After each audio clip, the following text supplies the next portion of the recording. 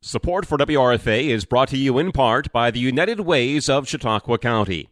United Way is a nonprofit organization that mobilizes the community to help every person and family improve their lives. Donations to the United Way stay 100% locally in our community and get invested in more than 40 community-based programs.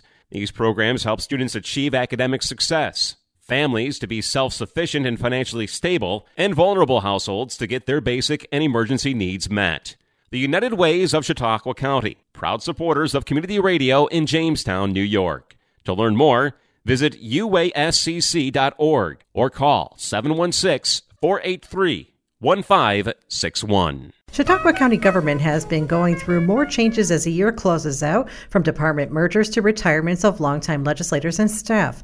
County Executive Wendel talks about all of those, while also giving his thoughts on the new scoping plan approved this week by the New York State Climate Action Council. We welcome Chautauqua County Executive P.J. Wendel to the WRFA studios for the final monthly interview of 2022. So good morning to you. Good morning. Thanks for having me. So we're going to start with today with the most recent Chautauqua County Legislature meeting that brought some surprising news about the retirement of legislators Jay Gould and Paul Woodford. Right. It's, Jay has been there. It seems to be, we joke forever. I almost made a comment last night, out in front of the courthouse. It said, the first courts were conducted here in the log cabin, and I was going to ask Jay if he was here when they had the log cabin. But he's been here since 2000, and we talk about it with another retirement of this, just the institutional knowledge of what Jay has. And, the best part is whenever we discuss something, Jay could go back and say, well, this is what was done and this is how it happened. And it wasn't always, now we've had the supermajority for the last several years, but, Jay grew up, but he served in times where there was a one-person difference between Republicans and Democrats, and it was sometimes a little bit more tumultuous, but other times it was still, just good government. So it really is, a lot of knowledge, institutional knowledge that Jay, takes with him. Paul, has done a tremendous amount of service to Chautauqua County, but prior to that was with the city of Jamestown. So, as Pierre has stated, the position of the legislature is, servant leaders. That embodies both Paul and Jay. I've gotten to know both of them, very well. Paul, on a personal note, his grandson was one of my athletes in wrestling, so I've known Paul now since about 2000 when I first came to Falconer. So, between he and Jay, a great deal of experience, a lot of knowledge when it comes to government. So again, both sadly missed, but happy for them that they're going to be enjoying their retirement and spending time with family and just not having to worry about everything like they do now. Right, and that they're not the only ones retiring. You gave a commendation to County Attorney Stephen Nadella last night too. Yeah, you look if you look at Steve and Jay together, 54 years of service to Chautauqua County. Again, that institutional tribal knowledge. I forget other words they've used, but the interesting piece is when we talked about things with Steve, he said, well, back in such and such a time, this is when they did it. A lot of it came about now most recently with our redistricting. Because again, there potentially could be political posturing on either side as to what maps you want to use. And Steve gave us a lot of background as to what happened in this year and then that. So it really was, listening. It's kind of like opening an encyclopedia of, what worked, what didn't work, what were the angles that people were trying to use over different things, not just, the redistricting in particular, but different projects or different things that took place throughout that time. So again, that knowledge, I don't say will be gone, but Steve will take a lot of that with him. We have a great replacement in Patrick Slago, some big shoes to fill, obviously. But Steve isn't going anywhere. We're still going to keep him around. There's a couple of projects we have right now. So, how we keep him around, on a per diem basis, if you will, to make sure those projects are wrapped up. And it's just something that we don't, something you don't want to pull him out and say, okay, we're done. You're out. I joked with Steve. I said, I still sometimes think he's going to walk in the door that, January 3rd or whatever, forgetting he didn't have to get up and come to work today. But I wish him and Ann the best. Steve has really been, another faithful, calm, very, very constant demeanor. I like the fact I've livened his personality up a little bit here since I've been in office, because some days are a little bit more surprising than others. But I wish him all the best, and he's not too far. I told him I'm not taking any of their numbers off speed dial, so be prepared. Right, and with Steve, I mean, he's in a unique position where, having served as county attorney, also was the legislature's attorney and still is, but also because of just how happenstance served as acting county executive twice, which I guess that's something everyone can say. No, he's the only one that can say it. There's 8 of us. I said it last night. 8 men have held that position in county government, and Steve is the only one that's held it twice on 2 different occasions. In the early departure from Greg Edwards, and then again when George Barella left to become senator. So, very unique, and it's a small club. When you think about the people who have governed this county, it's unique, but it's a good club to be part of. Yeah, and I mean, not to get off topic, I was walking down the hallways last night in the Jurassic office building, looking at the portraits of past county executives and noting that there's a black band on Jack Lenzer's, and realizing he looking back at this year that he died, and it was like how fortunate we were to have seen the get together in March of all the county executives, even though former county executive Joe Girassi was there by Zoom. Yeah, I can tell you, I'm just getting goosebumps talking about it. You never know where your life is going to end up. And I've told people this story. So when I was in high school, qualified for the New York State tournament, and back in the old days, you had to win the section, which was a 64 team pool. Anyway, different qualifying that back then. But they invited myself, Tom Myers, and Terry Green to the legislature meeting. And that night we were all given awards and certificates, and I got one from Jack Lenzer. It was unique. It was like economies changed, because back then it's like a diploma, and it was very well, and it really it mirrored my high school diploma. Now we're a little bit different with on a parchment paper.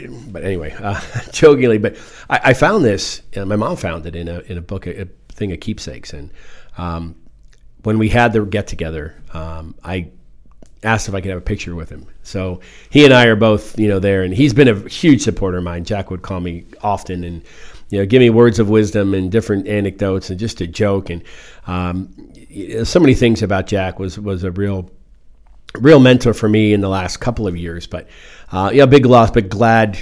I opened that certificate, that diploma kind of, and if brought tears to his daughter's eyes. So we have that picture, and you never knew. I think it was less than a month later Jack had passed. So a great deal for me, a great honor to be to have him as a friend, and to be part of that. But unfortunately, he was older, and Joe Girassi is getting up there in years as well. So we this time, especially the holiday season, it's hard, for people who lost loved ones. But take the time to spend time with them. You never know when it's going to be your last holiday together. Right. I mean, that was a lot that would happen at the legislature meeting last night, and just in accommodations and people being honored. But there was regular voting business too, including there was approval of 2 local laws that updated the management salary plan, and some of what was in that plan also involves what you're doing with the integration of the Department of Social Services with the Department of Mental Hygiene. Correct. Well, one of the, there's a lot of misinformation. I don't say misinformation. I don't know how to say it to be politely, but there was an article that was run in the paper that really wasn't accurate. And what is happening, and there's 2 differences. In the management structure, we have grades. So grades 1, I think, all the way up through grade 17 or 19. And those are ranges. So, for example, if you're a grade 17, your range is between X and Y dollar values. So if you're in the middle and we increase your range, we can increase your range 10 grades. Your salary doesn't change. Your salary stays. It just increases the potential for increases down the road.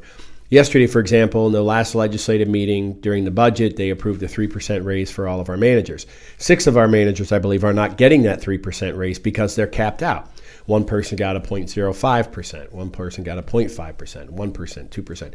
So there were a number of people that were already capped out. What this change in management structure and grade range does is allows them to receive those raises of a 3% raise as we go across. The interesting piece is people have to realize this isn't something that I concocted myself or HR. This is a study that we had done and budgeted last year. And under Gene, actually in early 2022, and Gene Riley, then County Health or Human Services Director, undertook the study. The results came back in the transition of her departure and the hiring of Deb Mikowski. So what we're doing is we're looking at that recommendation from that independent third party, and put that into implementation. The question that came from the union is they've asked for reallocation and grade upgrades. So they've asked to increase 1 or 2 or 3 grades based on different jobs. Now, across the board, my position has been we're beginning a contract negotiation in 2023, so we will address those at that time. But the difference between management and CSEA is that a CSEA grade has a dollar value attached to it. A grade 5 has a range in management. A grade 5 in the union contract has a dollar value, whether it's $15 an hour, and grade 6 is $15.25. Grade 7 is $16. That's the difference. So if a union person goes up 3 grades, that's an incremental increase immediately to their salary. In the management structure, it doesn't mean an increase. Now, to be completely open, and people were probably questions, there were 6 people that will immediately see an increase in their salary, only because they are not making the minimum of their range. So for example, if I went from a grade 5 to a grade 8, and the minimum for grade 8 was X amount of dollars, and if I don't make that minimum, then we are bumping their minimum salary up to put them at the bottom of the range, if you will. So we have 6 individuals, and I think the total cost to the budget is going to be about $9,969 in some sense. We've been talking about it, but so yeah, it's interesting, but it is and we have created new positions. One is Chief Medical Officer that'll be held by Mike Falk, who's going to be taking over our interim public health director. And a title he'll have because he already has about 5 different responsibilities under him that it can only be held by a physician. And last night, the best part about this is, and with all respect to previous public health directors, Mike is a doctor. So when Mike came last night and explained, the questions they had about the polio vaccine of all things. But anyway, the polio vaccine, and really explained it, and it's coming, it's coming from the physician. This is a doctor who's giving his medical opinion. So brings it, again, nothing against any other person who's held a position. I know Dr. Burke held our public health position for several years. So it's that medical advice that's coming. It's not, policy. It's not political from one side. It's just, Mike as a physician explaining why the need for the vaccine. So, yeah, we're doing some integration. We're focusing on those new departments, and really what it's doing is providing and going back to, my commitment in the State of the County address is efficient, effective county government, and that's what we're doing. Carmelo Hernandez, our mental hygiene director, was at a couple of conferences and found models being used in Orange County and models being used in Chemung County, obviously one bigger, one smaller. And then one of the unique things they found in those 2 models were what they call pathways. And it's really a way to set up and increase more availability for services based on the pathways and connections we have. So a lot of excitement. The departments have worked together now since early August. Worked out some of the kinks, not to say there's not going to be bumps in the roads, but the organic conversations that have been taking place right now with the 2 departments prior to this integration has been phenomenal. I'm going to say it's been embraced, but I'm sure somebody about to say, well, no, we're not, But for the most part, it really is a good, good integration, and the focus is the clients and residents of Chautauqua County. That's really what this is all about. It has nothing to do with, politics or somebody or posturing or, I think somebody was posted saying, well, Christine Schuyler stood up to the county exec. It's not it at all. We're in agreement in all of our decisions going forward, and it wasn't a matter of anything along those lines. It's just in this restructuring, I felt the confidence of having a physician and Mike's ability, not to mention he's already, a county physician as it is. So it's increasing to Mike's responsibility. But again, really excited as to the opportunities, not only for the new Department of Mental Hygiene and Social Services, but also our new Public Health Department and how they focus and move forward. So yourself and Carmelo and Dr. Falk met before the county legislature's committee meetings last week. So did they have any questions or concerns that they raised about this integration? Not at all. In fact, Carmelo was instrumental in bringing this to my attention. He's been there. Carmelo brings a unique perspective of a military background. So, in the transition of former mental hygiene director to Carmelo, he's changed the culture. He's changed, a lot of the philosophies and beliefs to a very positive culture. We've had, several people come back to county government that may have left. Just a lot of positive energy coming. I had somebody drive by a mental hygiene picnic over the summer. It was a working day. They were doing some in-service training. They were working with our sheriff's department, different activities, and somebody drove by and they said it was just so neat to see everybody, inclusion and, T-shirts on different departments. It was such a different culture than what it had been at mental hygiene. So excited that same culture-driven philosophy will now be embraced with, social services. Mm-hmm. Has there been any concern raised by members from the public or other organizations about possibly like when you're combining Department of Social Services with mental hygiene, about stigma issues between those who, maybe are coming for public assistance saying, well, this is where mental hygiene is, or for people who need mental health services saying, well, I don't want to go where I don't need public assistance? Well, that's a great question, but the problem is they're not together. Mm-hmm. So right now we're talking integration. So right down here in the city of Jamestown, our mental health clinic is on the 5th floor of City Hall, and the South County office building is right behind us in 2 different buildings. So even now the merger, passed last night. That integration will be, become effective immediately after I sign it today when I get back to the office. We're still not. So if you come to seek mental health services, you're not necessarily coming for social service, and vice versa. As we progress, when we start to look at other facilities and how we're going to model this, it's still not, there shouldn't be a stigma of going into the mental health clinic and, to get my food stamps or to get public assistance. That won't be happening. It's just the leadership per se is going to be a different leadership structure. And having said that, the premise behind this is that wraparound, if you will. And both Dr. Falk and Carmelo agreed to it. And John Anderson, I don't want to leave him out because John's the Deputy Director of Social Services now and is the Interim Director of Social Services until this integration is completed. But it's the same thing. John and Carmelo and Mike have all worked tirelessly to make sure this is working. And there have been some groups that have reached out and said, we're concerned about this integration. And I said, the only concern you should have is if we see a decline in services, and you should not see that. And I was very, very frank with the group I was speaking to. I said, I don't know why you're worrying. You should not see a decrease. This is actually implemented to increase our services and that wraparound. There are some hangups, if you will, with discussion of based on HIPAA laws and different things like that. So we are looking at a universal release to allow families to sign that release. That way the departments can talk to one another on those areas where they can talk.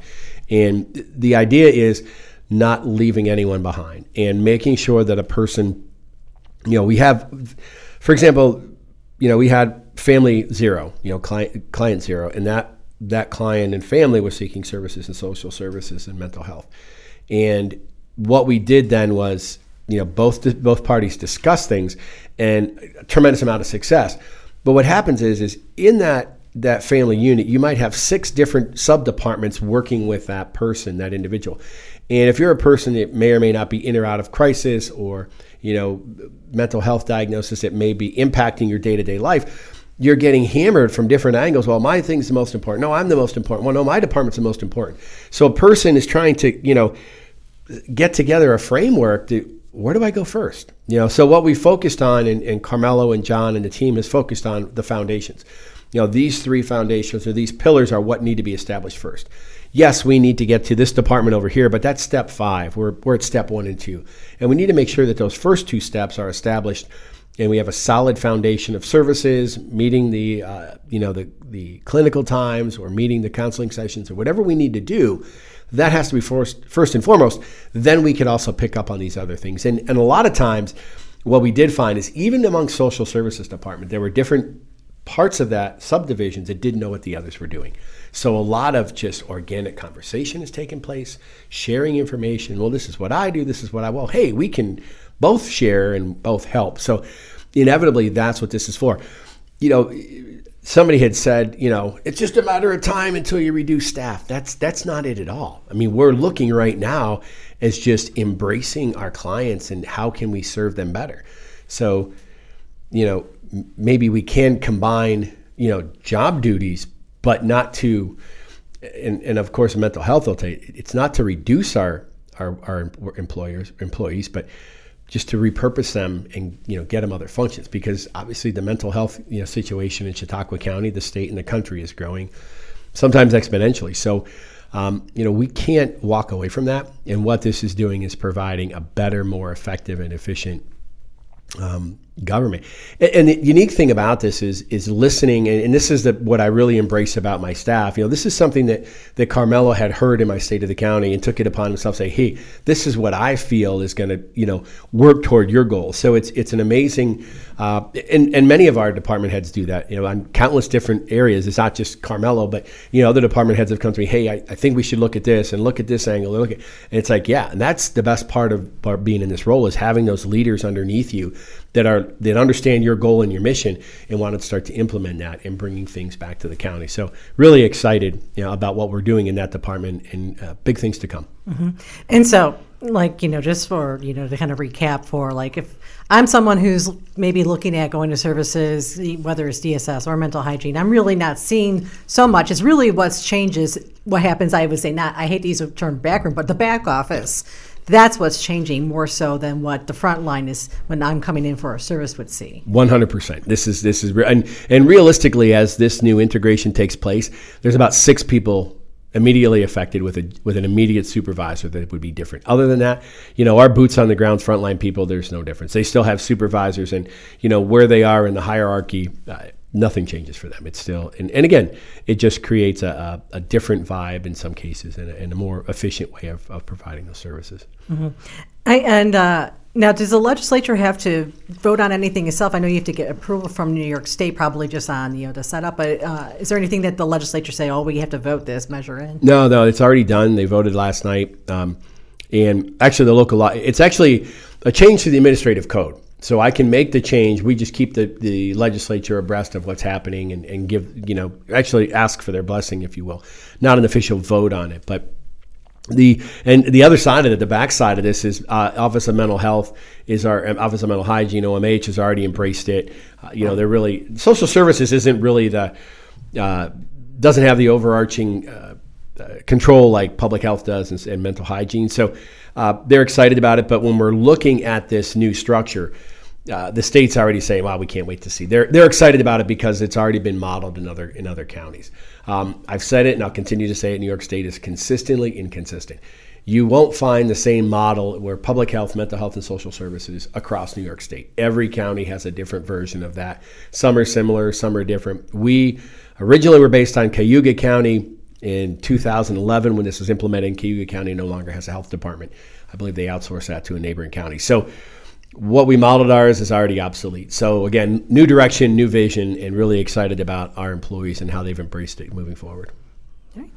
So moving on a different topic, New York State Economic Development Council announced this week $4.75 million in Restore New York awards for businesses. These are all mainly North County, but as I kind of say, economic development is all Chautauqua County. So this had to be some exciting news to get just before the holidays. Oh, it's amazing. Again, I don't know, maybe my cold today. I just got a lot of chills. You think about that, $4.75 million.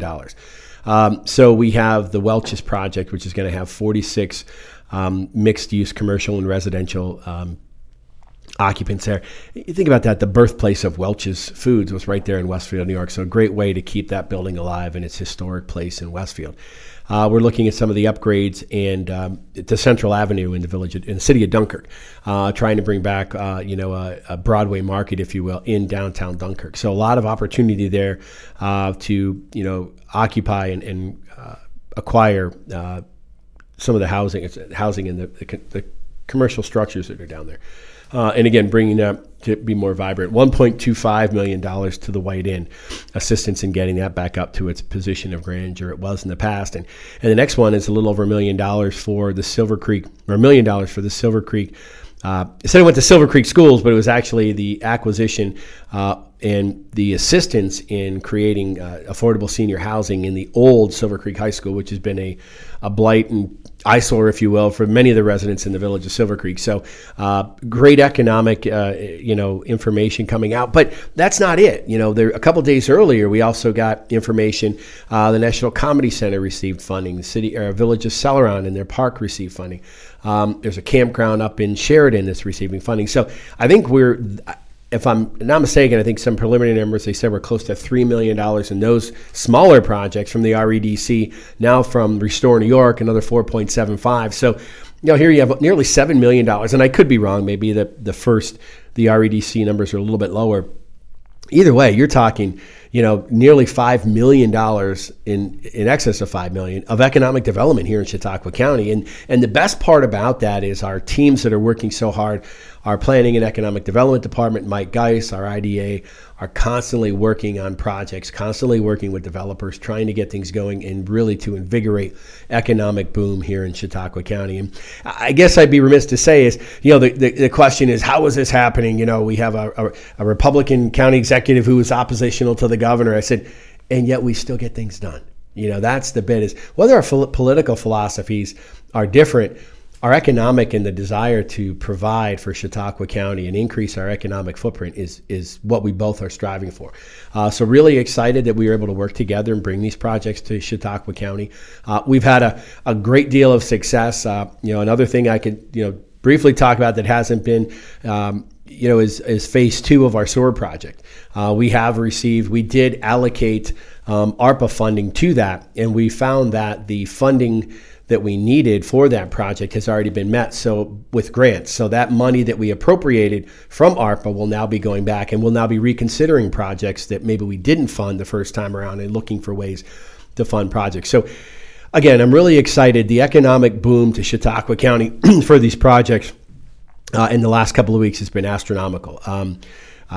Maybe next time we can tell you exactly the dollar figure, but it's a pretty significant amount of money. And I'm really excited as to what's been happening, because it's not, again, it's not the behind the scenes, but it's the back office work that's going on with lobbyists in Washington and people that are lobbying for us, in the Economic Council in Western New York that myself and Mark Geis are part of, and the REDC, but also looking at Restore New York, our state assemblyman, state senator working for Chautauqua County, bringing those funds back. So again, we're working hard. I just found a clip that somebody brought to my attention. $65 million Governor Cuomo had appropriated for Hab Lakes. We're still going after that. I'm not sure where that $65 million went. I don't know of anybody that's got a Hab Lake project going, but we are working with the Jefferson Project, Lake George, and Skinny Atlas Lake, and we do have a request into the governor to fund that Jefferson Project research through 2026. So we're pushing, the governor and her staff are well aware of my request for that.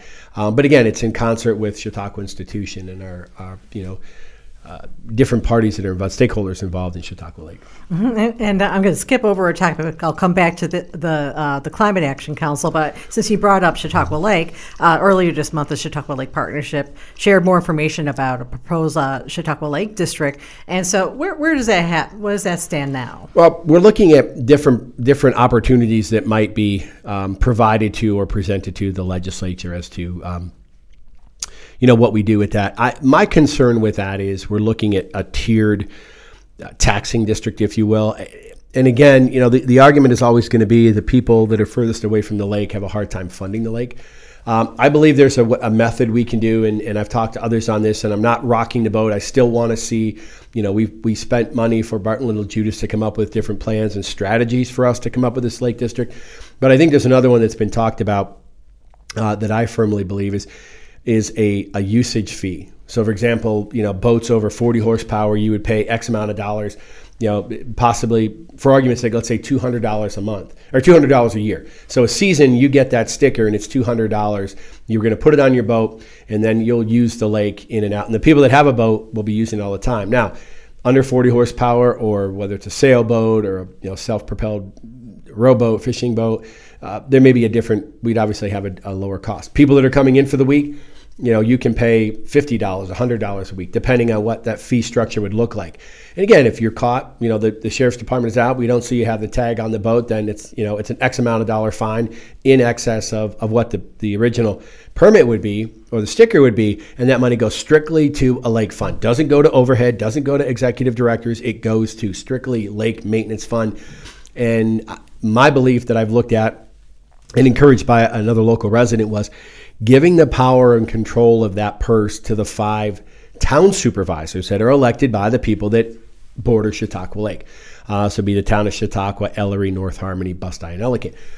Those 5. And if you want to get deeper and say, well, we want more, then you can add the 4 mayors from the village of Celeron, Bemis Point, Mayville, and Lakewood. Now you have 9. You've got an odd number. You should not have any discrepancies in votings, etc. So that's just mine, and I don't want to muddy the water with my thoughts, but I know we've talked about this boat usage fee. I've talked to other members. Bruce Erickson, chairman of the Alliance, he takes his boat to Lake George and other places, and you have to pay to put the boat in the lake that year. So I think it's a worthwhile endeavor. Let's say we do something and adopt $200 a year for those boats. Last year, 12,000 boats went through the CLA boat stewardship program where they were inspecting boats for weeds before they went in. Those are the ones who are launched at a local ramp, okay? Think of the boats that go in at a harbor, at a marina, where they're put in the water, they don't use a ramp. 12,000 boats times $200, my simple math, it's $2.4 million, possibly a year. Now we have that funding source continuing, and we're not burdening the residents that live a mile from the lake or 500, again, because the economic makeup of areas around Chautauqua Lake is very different. The village of Lakewood, you've got housing in different areas, high cost. In village of Bemis, same thing, high cost living on the lake, and even in the town of Ellery, there's an instrumental cost living on that lake, and the burden is, while they live on the lake, they should pay for it.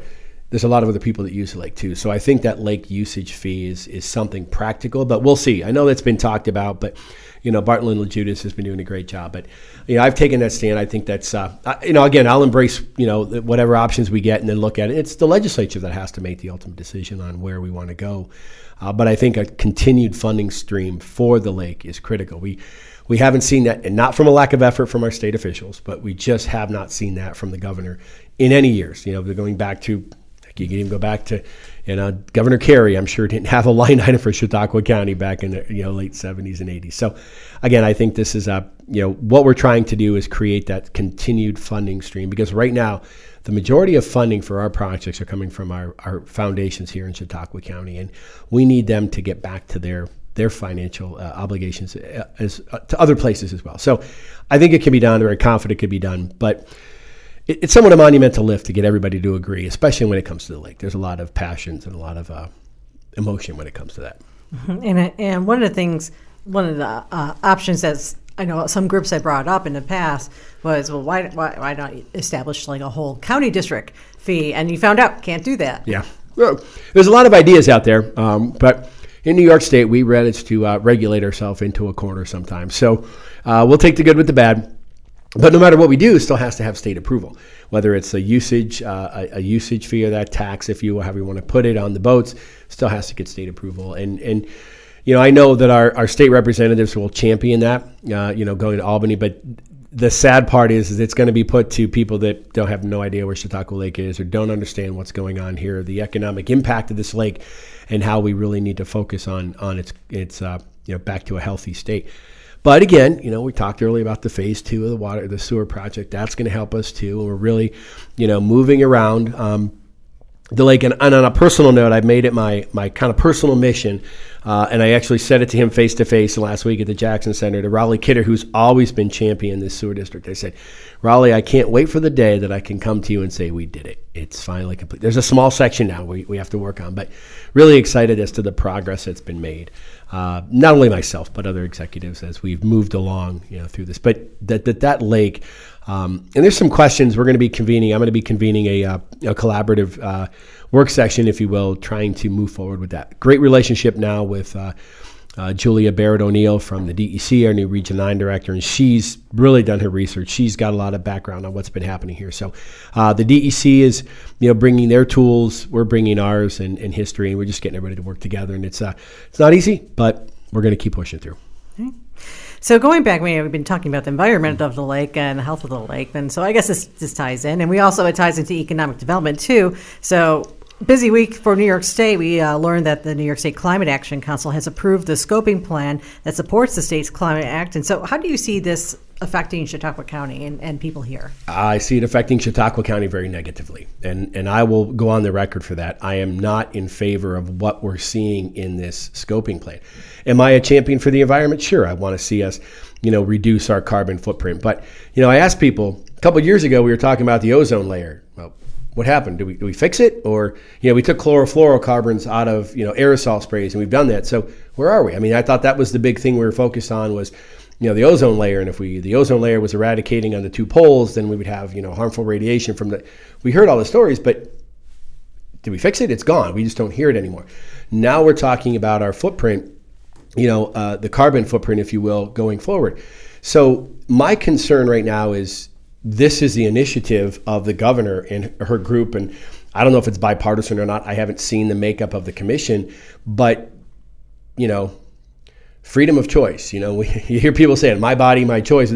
Well, my life, my choice. So you're telling me that by 2050, I can't have an internal combustion or gas burning car. And if I do have one, I'm going to be taxed for it. So the amount of miles I used, I'll be taxed for it. Wait, you're taxing somebody out of existence. I mean, if you look in, you want to get people out of somebody, you move them out, but it's really an essential. We're not going to make the cars available. And if you do have one, we're going to tax you so you can't drive it. Is that really a free and economic society? I mean, you're taking one side's view of everything. Can we reduce our footprint? Certainly.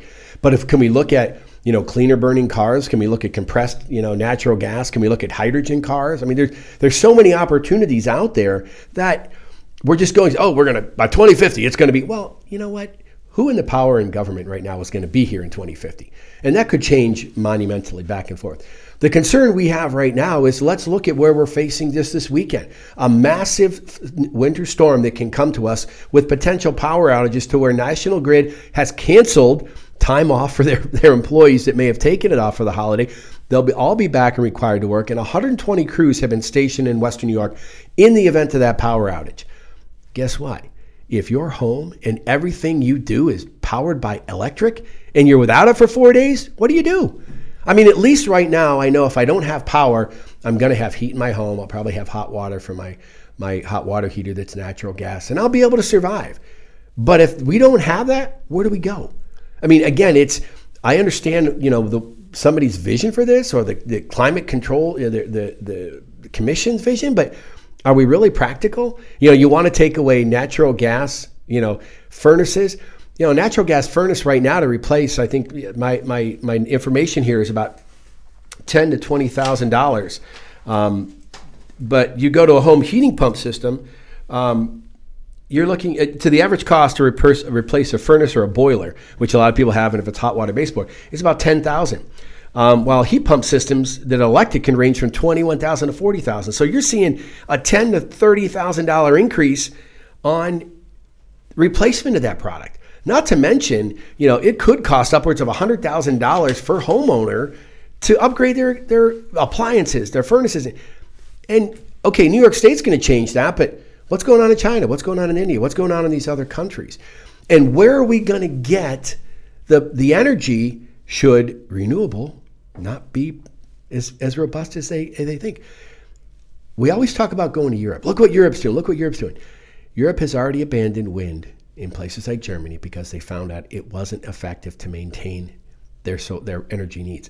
Right now, if we can't maintain our energy needs right now, if we did away with the fossil fuel power plants right now, we would not be able to sustain our energy needs.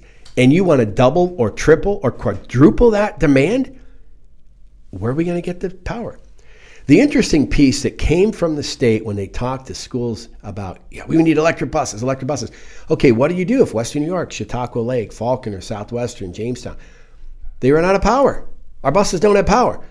Use the diesel generator. You got one of those. Oh, go back to the fossil fuel to help. So again, is this a systematic way of, could we phase this in? When they're talking, well, it is a phase in. 25 years goes by pretty fast, when you think about it. So my concern is we're taking away options for homeowners.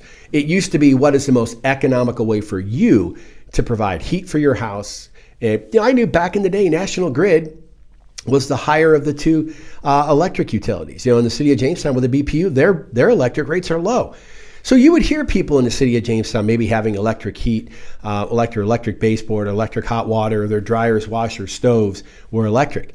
But in those outside areas where the energy prices are high, you go to natural gas and you go to other sources. I know heating oil, for their furnaces. What are you going to do for a good buddy of mine, Lictus from Lictus Keystone? You're basically wiping them out of business because there's not going to be any fuel for heating. There's not going to be any need for diesel or gasoline. So what are you doing there? I mean, in the effort to increase or decrease our carbon footprint, you're taking a lot of people out of work. And that's the concern I have, is that, it's just limiting our choice. It's just unique that we hear of people, we need choice. You're taking away our choice. Well, this energy scope is taking away people's choice of how they want to heat or fuel their homes. The interesting thing about this, and I did talk at length, part of this 482-page book that came with this scoping plan was an energy reduction project. I will say project, but in there is a form. So let's say, for example, and this is something that isn't known. It was brought to my attention from somebody.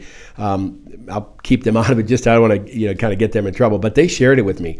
Is that right now, if this plan goes into effect, and if you don't sign that waiver, let's say there's an energy reduction. Let's say we need more energy to go to New York City because it's 90 degrees and all the air conditioners are working.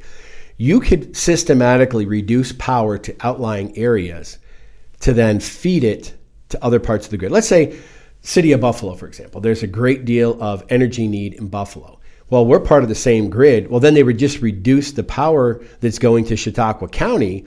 So if I sleep with a CPAP at night. I can't sleep without that machine.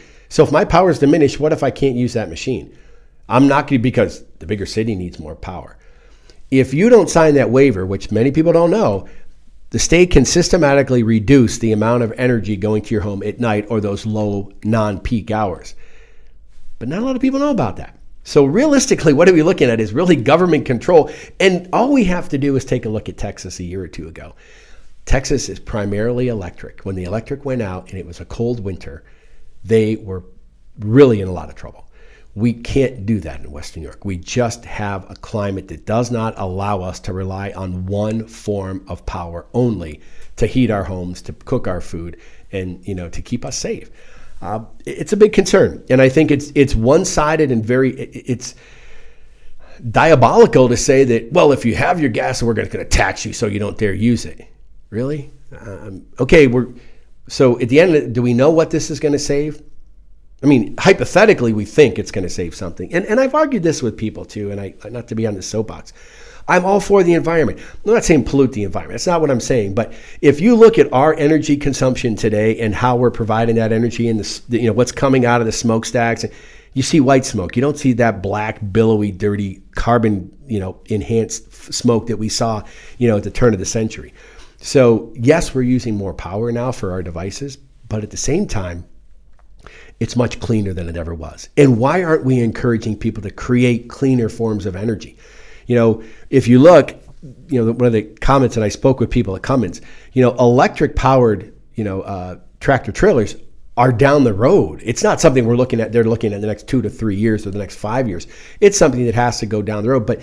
But those end results are, unless we really reduce the size and weight of those batteries, you're going to diminish the amount of energy or the amount of material you can haul, because let's say if you add another 20,000 pounds of battery to that vehicle and the gross vehicle weight cannot exceed 80,000 pounds, well, that's 20,000 pounds less cargo you can carry.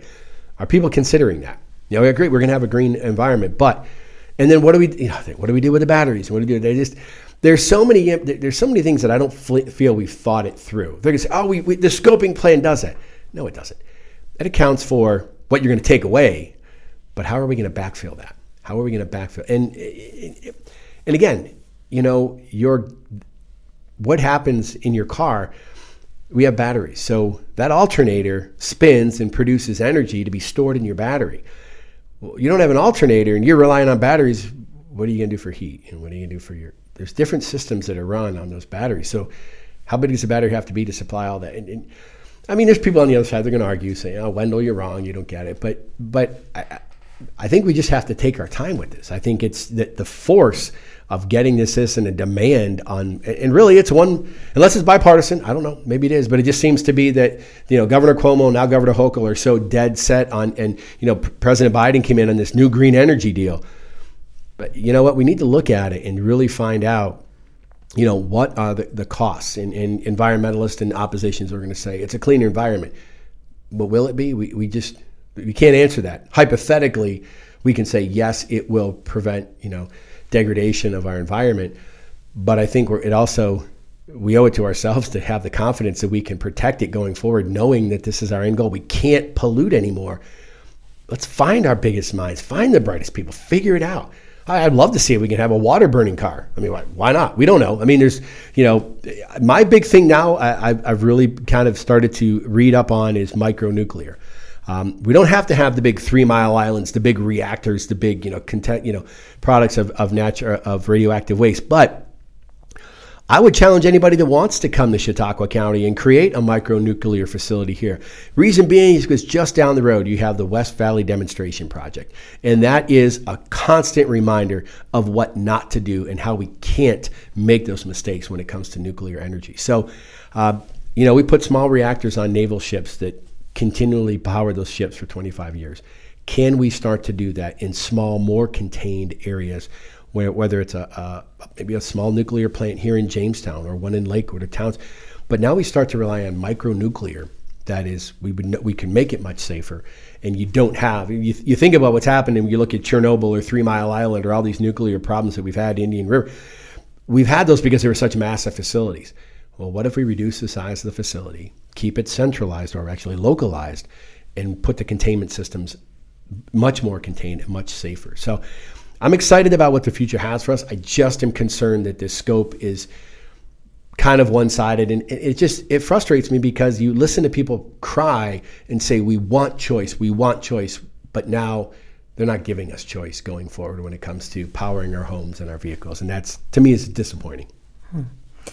When it comes to things that are happening statewide, Chautauqua County is part of the New York Association of Counties, also known as NYSAC, we can call it for short, and you have a new role there. Yes, I do. I've been appointed as a member of the board of directors at large. It's a group that I started working with when I first became a county executive in 2000. I remember Steve Aquario, the executive director, said, you kind of look like a deer in the headlights, and I don't think you're a quiet person, but you haven't said 2 words. I just was taking it all in. But just really been embraced with the excitement and what NYSAC provides, not only for Chautauqua County, but counties across New York State. Again, my catchphrase, consistently inconsistent. You have 3 different forms of government in New York State.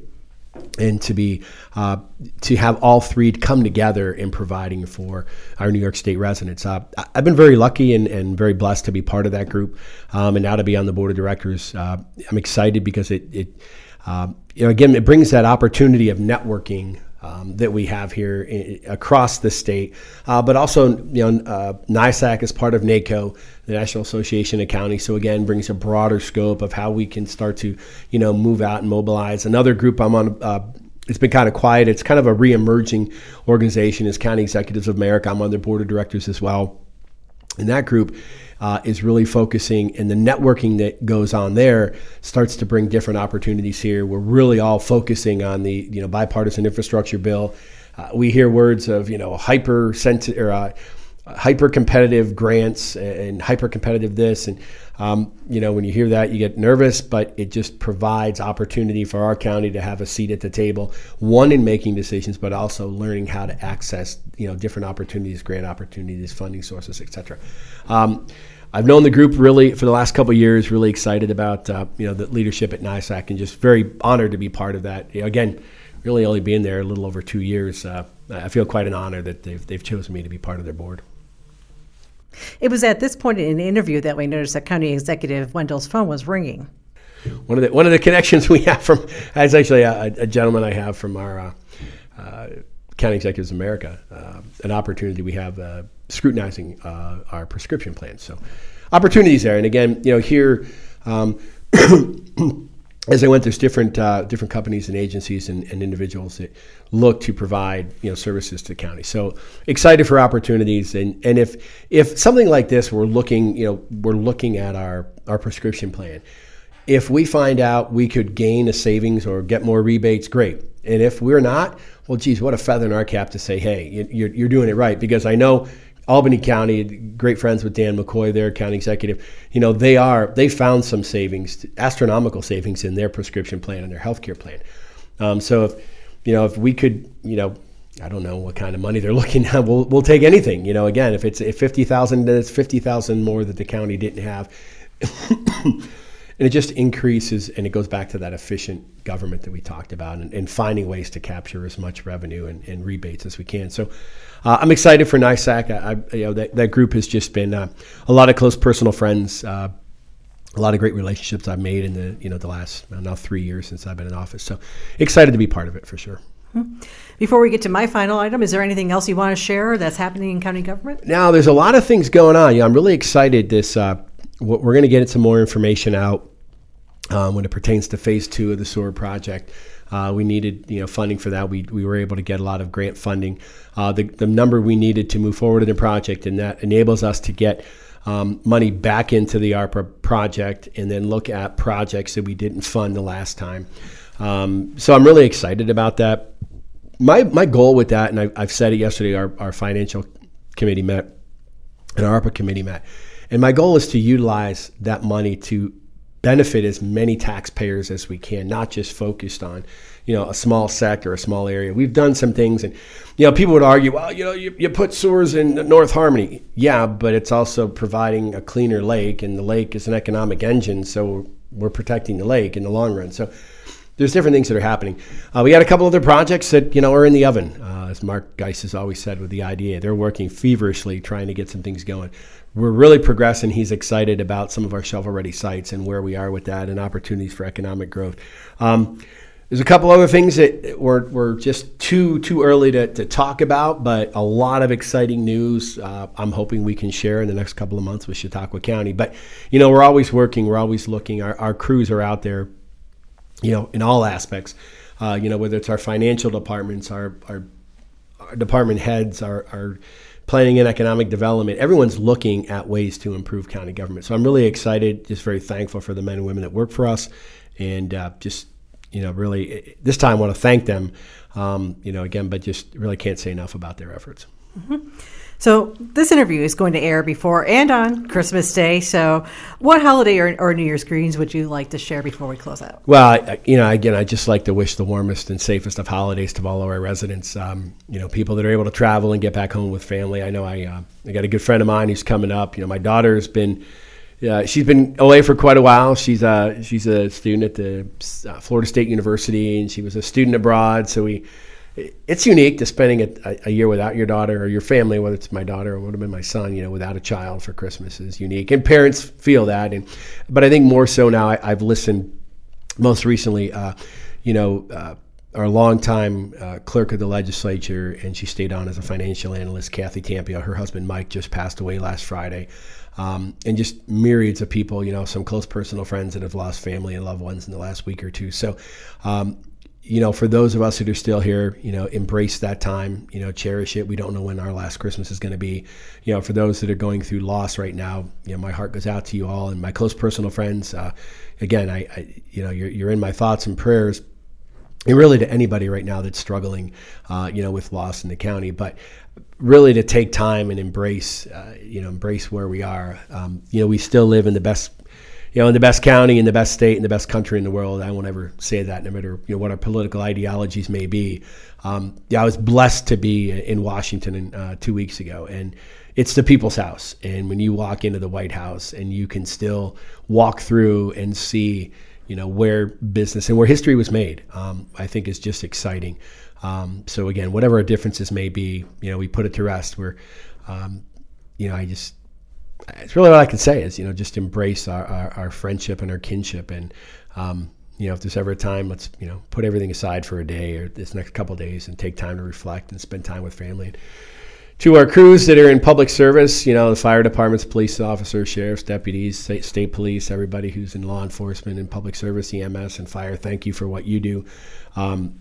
Worried as such, we're on the brink of this, what do they call it? I don't know, something bomb, some typhoon bomb, whatever. Bombogenesis. Yeah, whatever. It's just, it's all things are coming here, and we're hopefully that we can get through this unscathed. I hope it still holds true that when everybody plans for this big massive event, it kind of peters out, doesn't come into as bad as it should be. But if it does, I just like to thank my crews personally, our DPF director, and all of our employees that'll probably be out plowing snow this holiday season, not to mention our villages and towns and everyone else. So, I wish everyone the safest and happiest of holidays, and from my family to yours, take time and enjoy.